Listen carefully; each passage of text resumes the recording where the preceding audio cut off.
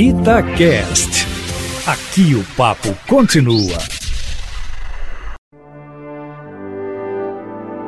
Nestes tempos de coronavírus, a recomendação é para que quem pode, fique em casa. Mesmo com as ruas mais vazias e o trânsito mais livre em horários de constantes engarrafamentos em dias normais, ainda é possível visualizar o trabalho de um profissional que faz a diferença na comunicação entre as pessoas que estão distantes, o carteiro. Por mais que esta função tenha perdido um pouco de espaço com o advento da internet e das redes sociais, eles ainda são presença ativa no cotidiano das cidades.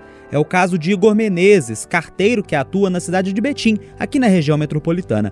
Em entrevista, ele conta sobre o cotidiano da profissão nesta época de pandemia, mesmo tendo medo de contrair a doença. O medo ele aumenta a cada dia, né? Tem vários companheiros nossos que estão em trabalho remoto, né? Pessoal de grupo de risco. Mas ainda assim a gente desenvolve a nossa atividade, eu desenvolvo, vou de porta em porta, de casa em casa. Eu tomo certos cuidados para poder não colocar minha família em risco, né? Para poder proteger assim meus familiares, meus filhos. Na hora de descartar o uniforme, né? Todo esse processo quando chega em casa, na hora de ir na porta do cliente, não manter o recuo, né? De no mínimo 2 metros, não ficar compartilhando material em local de trabalho ou até mesmo com os clientes, né?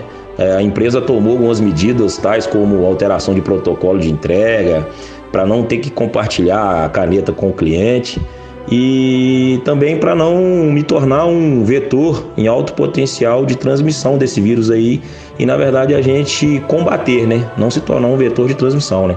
Todo esse cuidado tem sido tomado ao longo da minha atividade. O carteiro ainda fala que a sociedade precisa mudar depois desta triste situação de pandemia. Olha, num momento como esse, né, o que fica aí é um ponto de reflexão para qual sociedade nós queremos, né? Num futuro não tão distante aí, os trabalhos não sejam tão precarizados, né? As empresas são meio que forçadas a fornecer equipamentos de segurança para os trabalhadores, tanto de forma individual quanto coletiva, né?